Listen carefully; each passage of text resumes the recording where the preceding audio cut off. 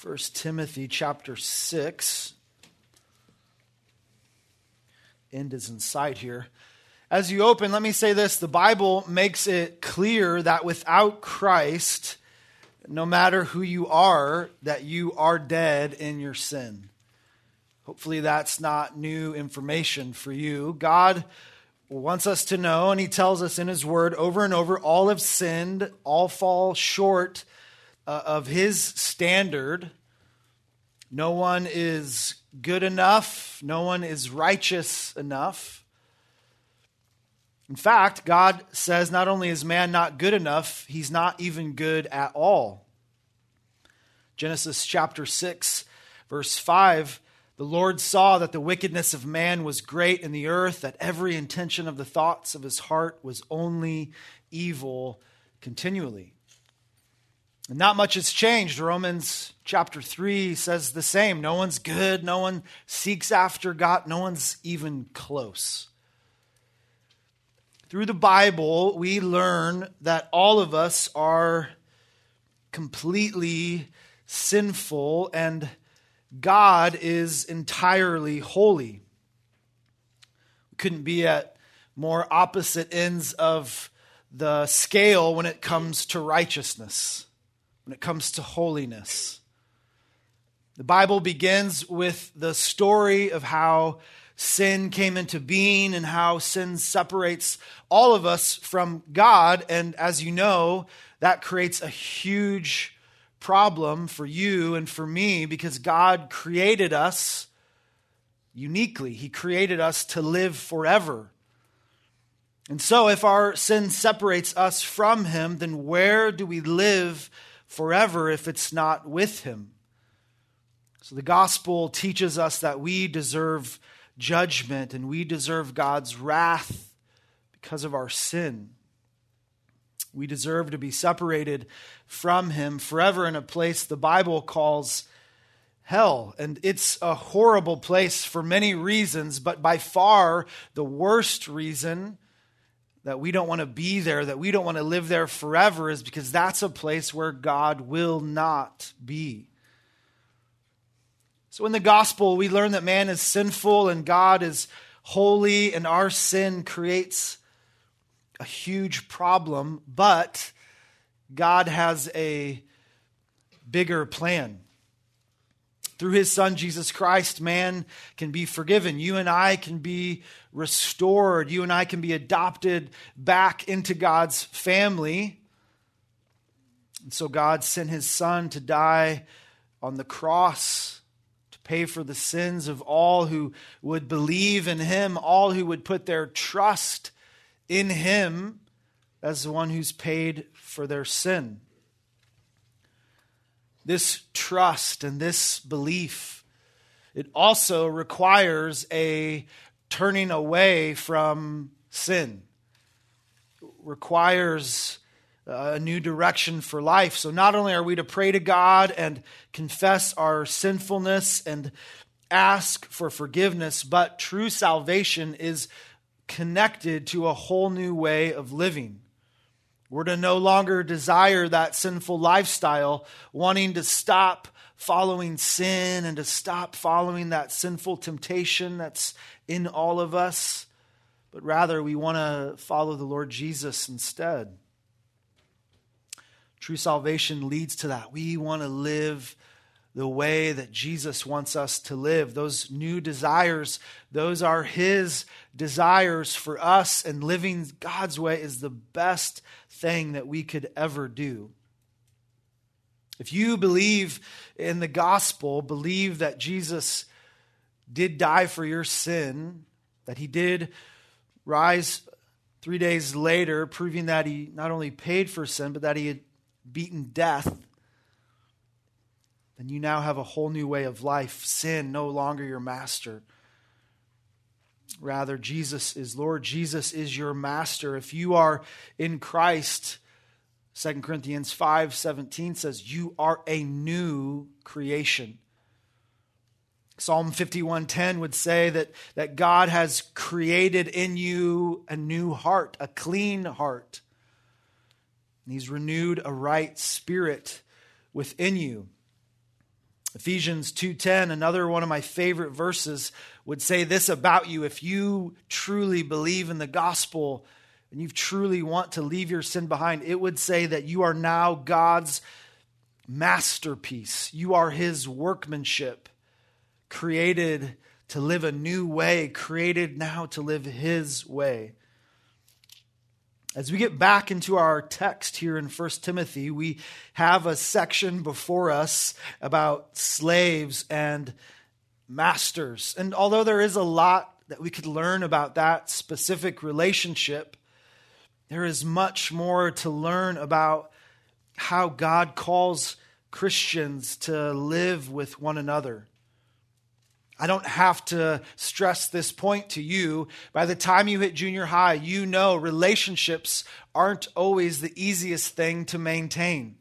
Friendships and relationships with family, relationships with your parents, with your siblings, all those relationships with teammates and classmates and friends in the neighborhood and friends at church, all of those relationships aren't always easy to maintain, but what we learn through the Bible is that all of those relationships are a unique opportunity for the Christian. And you would say, well, what opportunity is that? What do you mean? What am I supposed to do in those relationships? Well, you get to put on display what Christ has done in your life. God absolutely cares about the way that you live, but there is one reason that the Bible argues for over and over, and that is the testimony of your life. God cares about the way you live. He cares about the way that you interact with others because of the testimony of your life. The way you live is a testimony for the unbelieving world. Let me say it this way, your life is evidence of the power of the gospel. Power to give life where there was once only death. Your life can be proof of the grace of the gospel to make a new creation and fill someone with a brand new heart that wants to live for righteousness instead of wickedness. That's what I mean by testimony. It's evidence. It's proof of what Christ has done in you. Your life, again, is meant to be a testimony. If you're a Christian, it's meant to be a testimony of the work of Christ. We've seen this already in 1 Timothy. In chapter 5, verse 14, the younger widows, they needed to re-engage with life so that they don't live in a way that would give the enemies of God an opportunity to slander. If they didn't live the right way, there was a risk that they might do something to damage their reputation, and not just as women, but as Christian women. That they might damage the testimony of all Christians, and especially the name of Christ. And this principle is all over the Bible. We looked at 2 Samuel 11 just a few Wednesday nights ago as God dealt with David and his sin. We read this in 2 Samuel 12:14. However, because by this deed you have given occasion to the enemies of the Lord to blaspheme. David's sin ruined his testimony. That was one of the harshest comments that the prophet Nathan said to David. God using Nathan to expose his sin. He had to hear those words. My sin has given the enemies of God an opportunity to blaspheme. A reason for those enemies or those who don't know God to sort of celebrate their sinful way of living. To be able to say, see, God actually isn't all that good. He isn't all that great. Look at what you did. He doesn't actually have the power to save or restore or make new. Our testimony is so important. And even as we look this morning at just this one really specific relationship, I want us to learn from it. Let's learn to apply this to all our relationships. Apply it to our entire lives. Our text this morning is a great lesson for Christians in how to live with others in a way that protects your testimony, protects that evidence, that your life would be the right evidence and proof of what Christ has truly done. Just like Paul says in 1 Corinthians 10:31, whether then you eat or drink or whatever you do, do all to the glory of God. And we know that verse so well. But the very next verse says, give no offense, either to Jews or Greeks or to the church of God. We're to live in a way that honors God and gives glory to the Lord, especially so that we don't ruin our testimony. Our big idea this morning is simple, and it's borrowed right from 1 Corinthians 10. Christians should live with others in a way that glorifies God.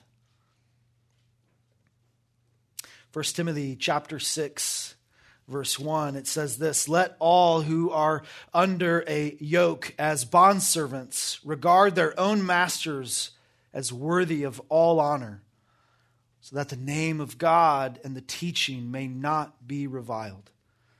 Those who have believing masters must not be disrespectful on the ground that they are brothers. Rather, they must serve all the better, since those who benefit by their good service are believers and beloved.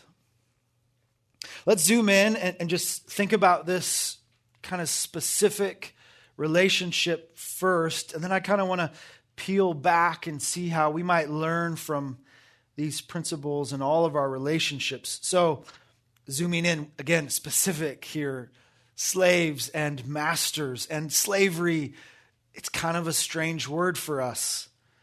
It kind of makes us think of, maybe not the best image because of our own country's history. And as we try to understand the differences between what we know of slavery from our recent past, our recent history, we try to understand that versus what's happening in the Bible, there are numerous differences. I read and read and read and read about slavery and masters, and there is so much. But let me just give you the most important piece for us this morning, is those that help us know that this type of relationship was very, very common. Out of everything we could talk about, that's the most important. Slavery, slaves, and masters was such a common thing. Many in the church would have been slaves. Many in this little church would know precisely what Paul was talking about. They were either currently or had been slaves at one point. So it isn't a small thing that Paul speaks to here. This is a really big thing. It's common. Those words slave and master, those would have caused many of the ears in that church to really tune in. It's like saying boys and girls. It's such a common thing for all those here. Roman slavery was common. It was more of a lifestyle, more of an opportunity for employment and for well-being. That's helpful to know. It wasn't about race or social status. It was far more civilized. Most slaves were given citizenship. They used their position to better their lives significantly. During the time this was written, being a slave was so much more different than what we might think about when we read our history books. This was not like that. But how civilized it was really isn't the point. The reason that this is the topic for Paul is because this relationship was so very common. The church in Ephesus was filled with people in this exact type of relationship. So Paul had written to the church in Ephesus just a few years prior. It's the book of Ephesians. And there he gives a massive explanation of how these two people are supposed to work together, slaves and masters, how they can think right about each other, how they can walk wisely, how they can be Christians desiring to walk in the Spirit. And he gives a great treatment on that, and they needed instruction. Obviously, because they weren't doing it very well. And now, just a few years later, Paul writes this letter to Timothy, and not much has changed except perhaps more people coming to saving faith.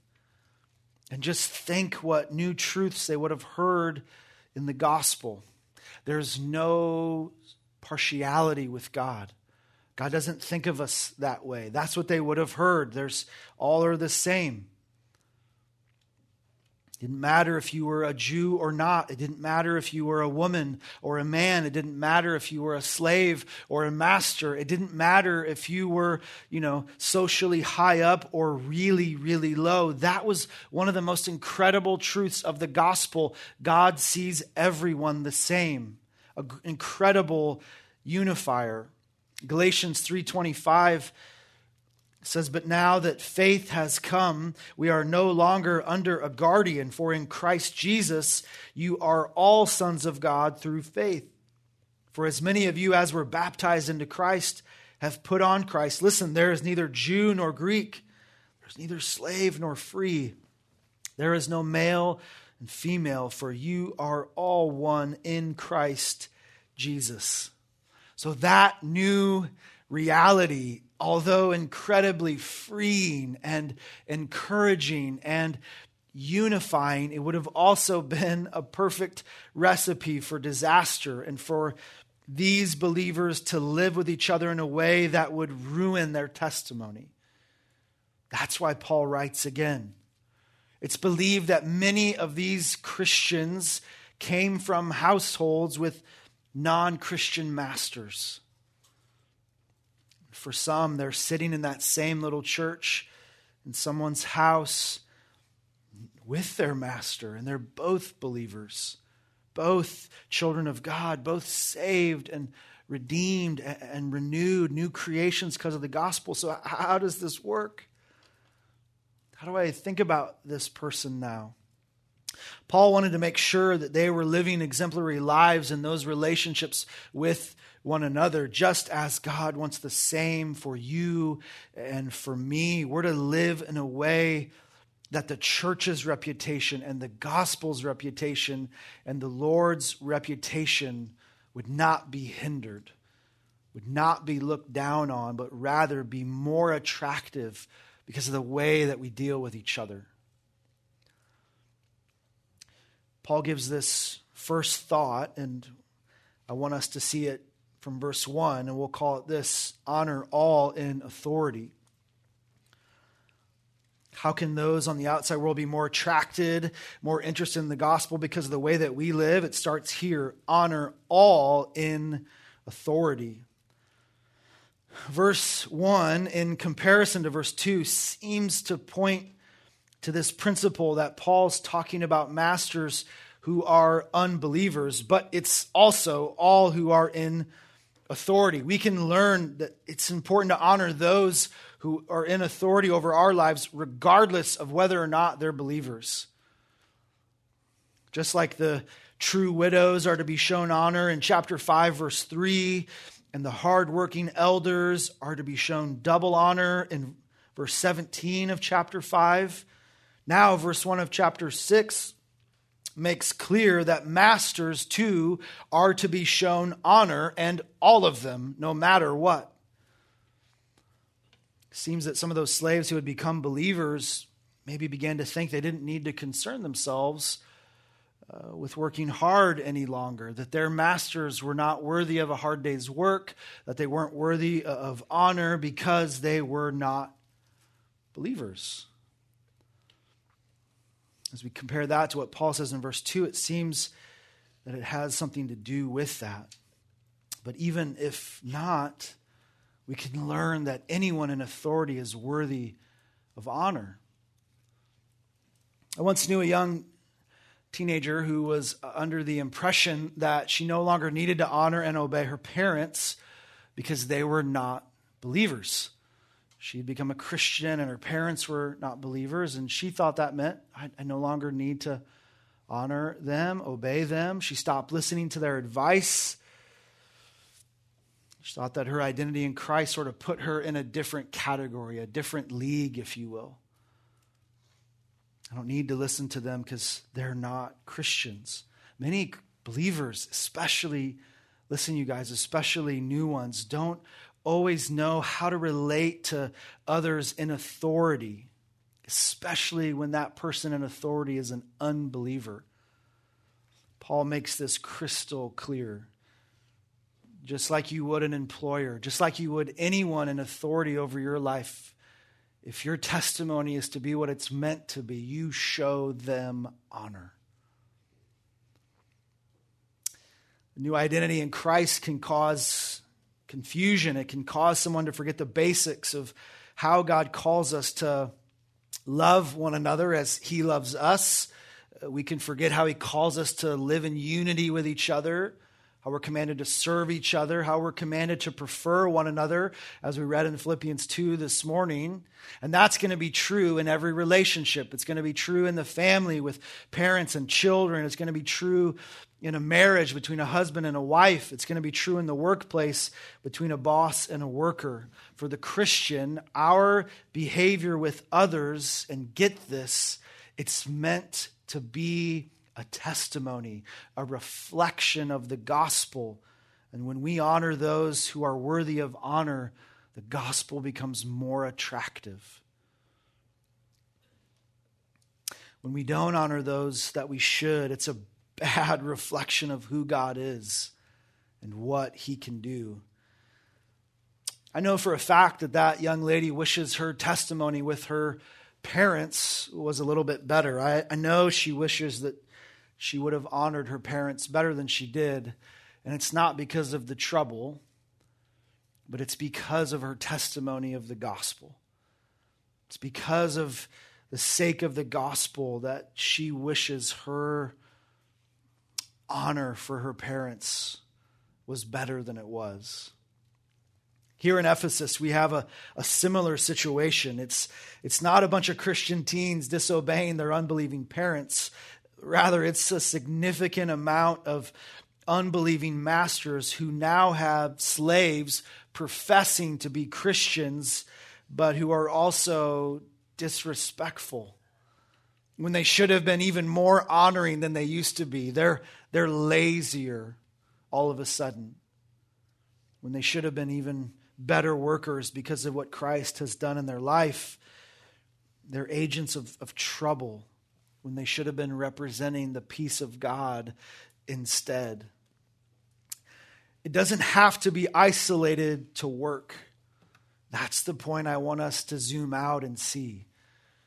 I know that Paul's talking about that specific relationship, but we can apply this principle to anyone in authority in our life. A parent, a teacher, a coach, a policeman, a pastor. This is what God's word wants us to learn. Every day, if you're a young Christian, you have a chance to show the watching world what you're really about. A chance to show those without Christ how he can transform a life. Guard your testimony by the way that you treat those who are in authority over you, because you don't want the watching world to roll their eyes and dismiss God and his gospel because of you. Jesus and the gospel should be far more attractive to the unbelieving world because of the way you work, but also the way you live with those who are in authority over your life. Show honor to all. And number 2, verse 2 gives us a little more clarity. Go above and beyond for the believer or the beloved. Go above and beyond for the believer. I actually am convinced this is the real issue for the believers here in Ephesus, Christian slaves and Christian masters. And you can think of the tension that would exist. Both now are equal. They are both children of God, both equal in God's sight. As we just read, there's neither slave nor master. So now you can imagine them thinking, well, if there's neither slave nor master, why should I listen to you? Why do I have to listen to you? And not only because of what Paul's already said, but so much more here because of who this person is in Christ. Unfortunately, Christians can take advantage of one another, not always giving a fellow Christian our best because we know that other person is a Christian. We know that they might forgive us, they might show us grace, they might show us extra compassion because we're both believers. They're going to be more understanding and kind, not because we deserve it, but because we both claim Christ. And that sort of laziness brings disgrace on the name of Jesus. And Paul flips this issue on its head and says, if that person's a believer, you ought to serve even more, all the better, above and beyond for that person because of who they are in Christ. Of course, that's true for the slave-master relationship here, but you guys, listen, this is so helpful for all our relationships. Knowing that other person is a Christian doesn't mean I should downshift or be lazy or ignore them or basically just take advantage of their kindness because I know they're a Christian. Rather, I should give them my very best effort. My very best. I should want to go above and beyond in my opportunity to serve them, help them, love them, encourage them. Whatever I can do, I want to do it even more so because they're a Christian. This is no stranger. This is a fellow believer worthy of honor and worthy of my very best. That attitude will ensure not only a good relationship with other believers, but we're still talking about the same thing. It has an evangelistic purpose. When the world that's lost in its sin sees the love that's displayed between a master and a slave, or a parent and a child, or a husband and a wife, between friends, and especially between fellow Christians, when they see that enhanced and elevated relationship that's overflowing with honor and the extra care and love, it's an opportunity for the gospel to spread. Because that unbeliever only knows those relationships to be lacking.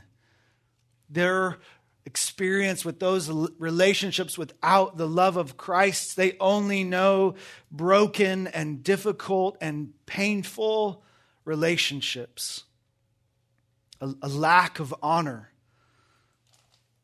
Everyone's on their own. No one ever going above and beyond. And Paul says, when you live this way, when you show the lost world what it looks like to serve a fellow believer, others will see it and say, I want that too. Paul's giving this church some incredibly helpful detail on this common relationship. But we take that principle and we need to apply it to all our relationships. If you're a Christian, you show others honor. You be loving and kind. You serve them by showing respect and a love that stems from the love that God has shown you. And all the more so if that person's a believer. When we live the way that we're supposed to live with others, it not only glorifies God, but getting back to where we started, it enhances our testimony for the gospel. It takes that proof, it takes that testimony that we are so anxious to show, and it enhances it. I'll give Paul the last word. He writes in 1 Corinthians chapter 9, verse 19, "For though I am free from all, I have made myself a servant to all, that I might win more of them." Just a few verses later, he says, "I do all of this for the sake of the gospel." Father, thank you for these rich truths. For those here this morning who remain resistant to your gospel and who are lost in their sin, I pray that you would help them to see their need for you. Lord, even in a text like this, as we're talking about relationships, we're reminded of how difficult those relationships are without you. But I pray that you would help these young teens to see their need for your gospel, how that will help so much of their life.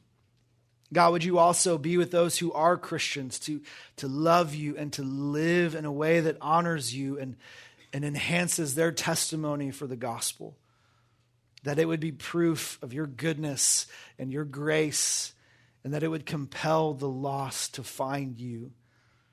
Lord, I pray that that would be our prayer today and this week.